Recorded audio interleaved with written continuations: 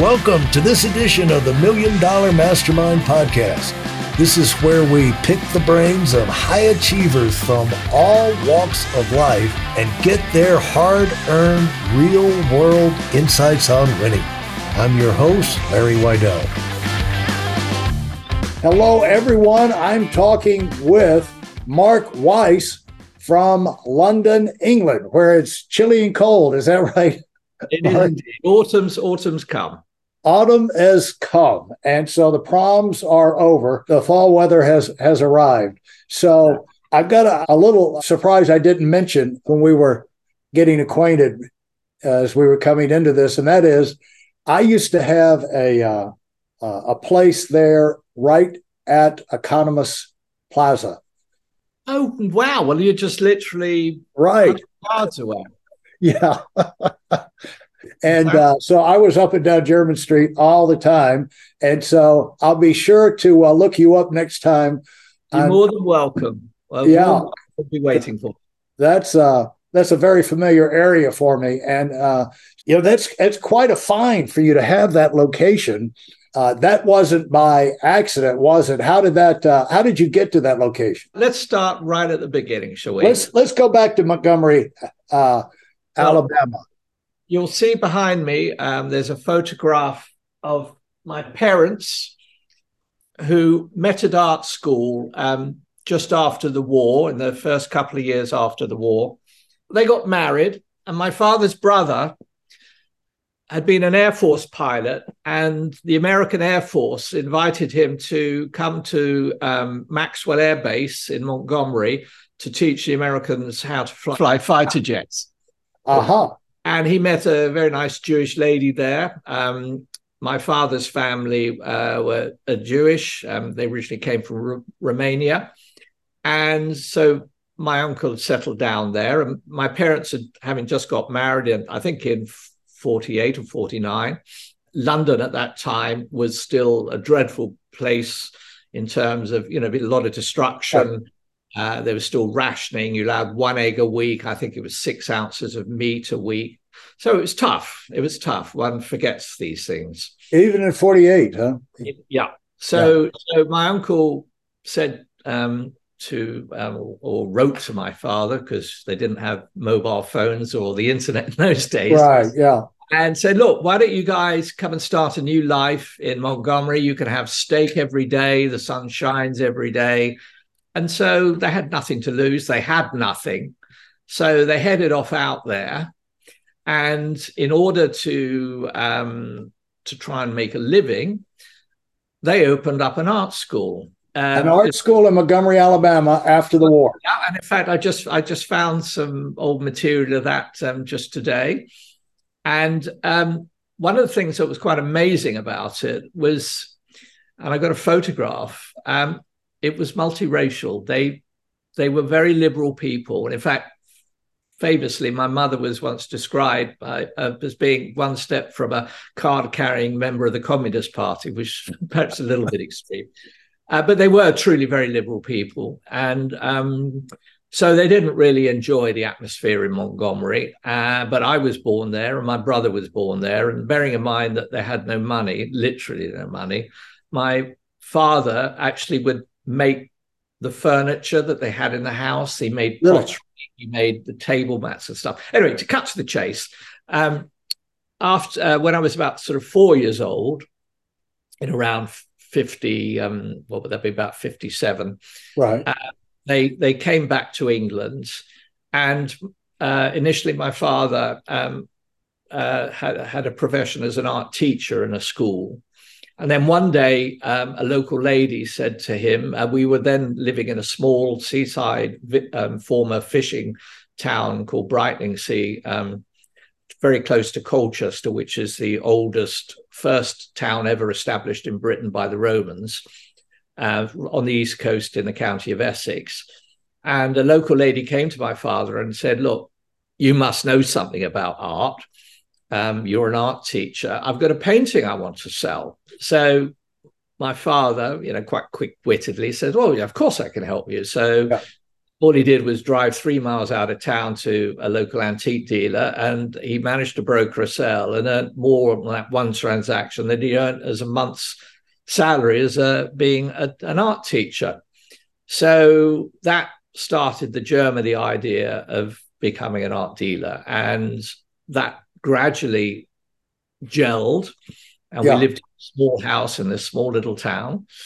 And very quickly, he became quite successful. And in fact, I found their first, or probably the second year of accounts they had in 1962.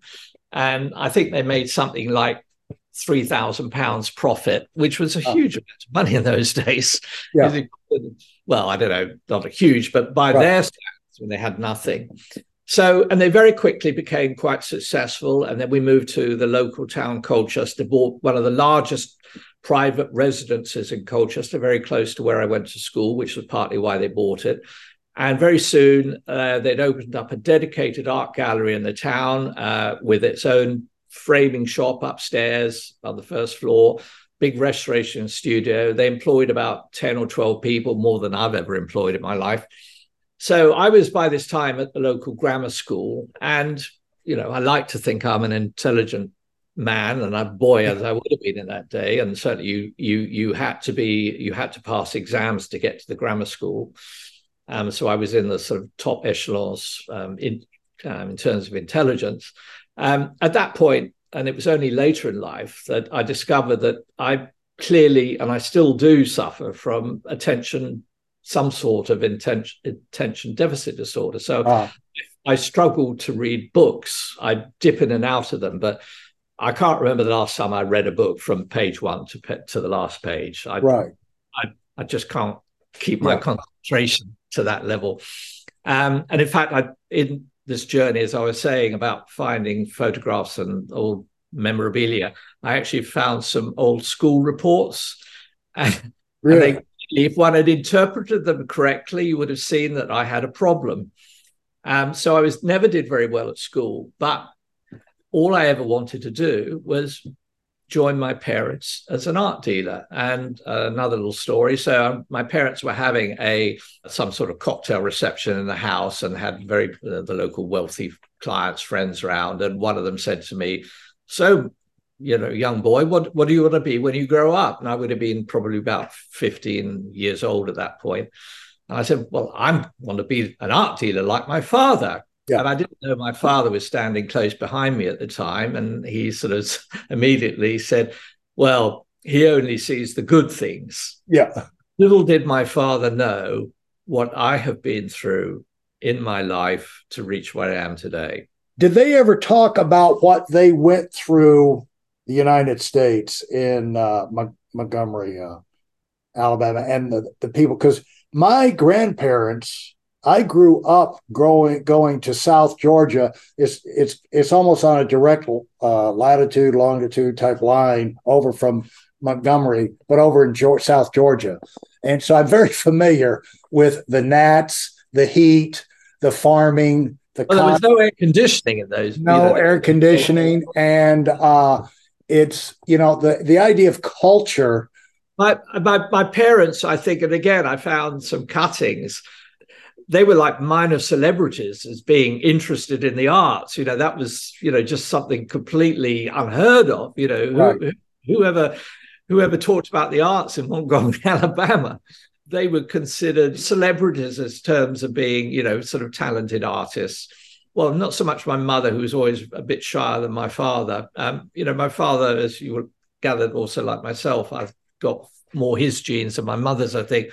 He knew how to engage with people. And I think that if one's talking about, as we will be going on to, skill sets to be an art dealer, I think that is one of the most fundamental strengths as far as my skill sets are concerned, is my capacity to engage with people and be interested in people and find out what it is that they're looking for that maybe I can help them with.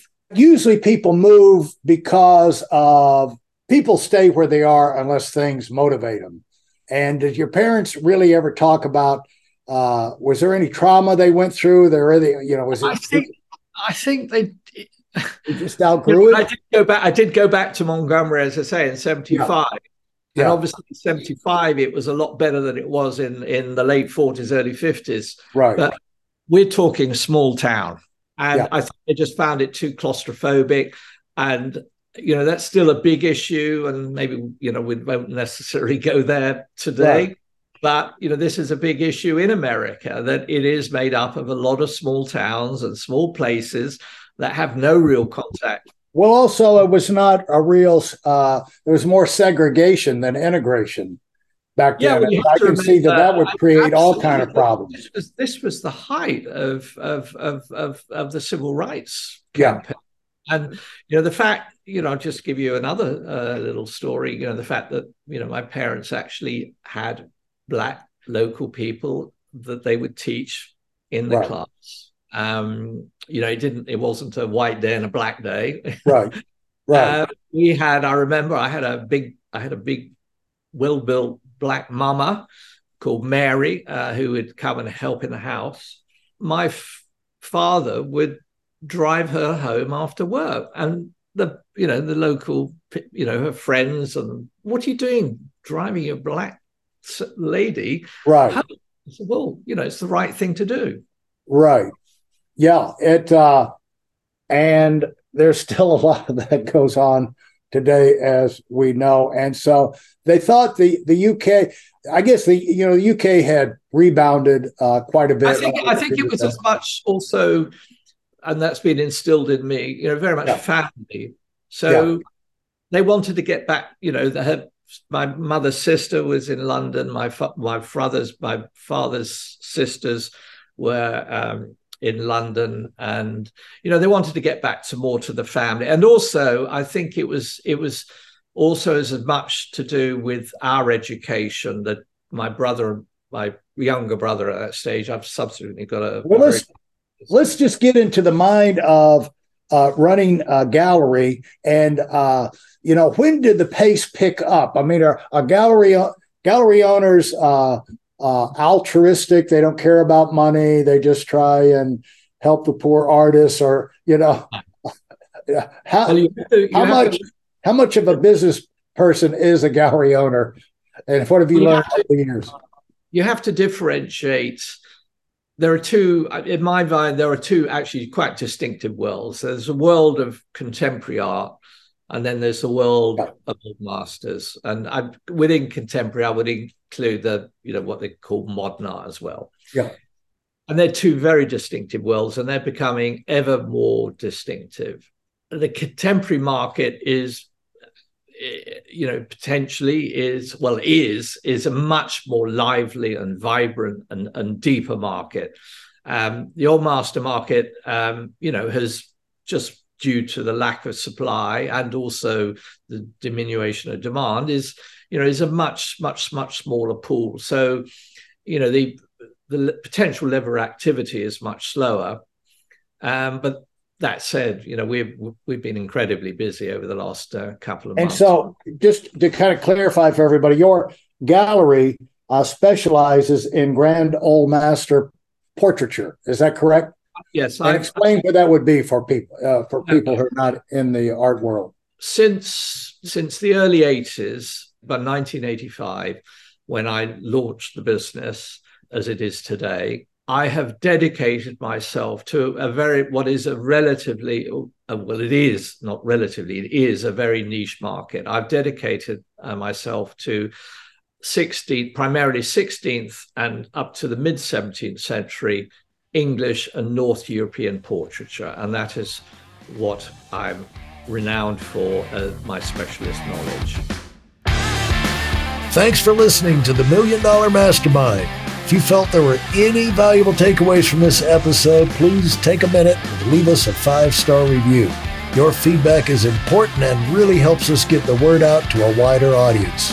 Remember, we have a valuable webinar that is absolutely free. Register for it right now at whitealumwinning.com. Thanks for listening.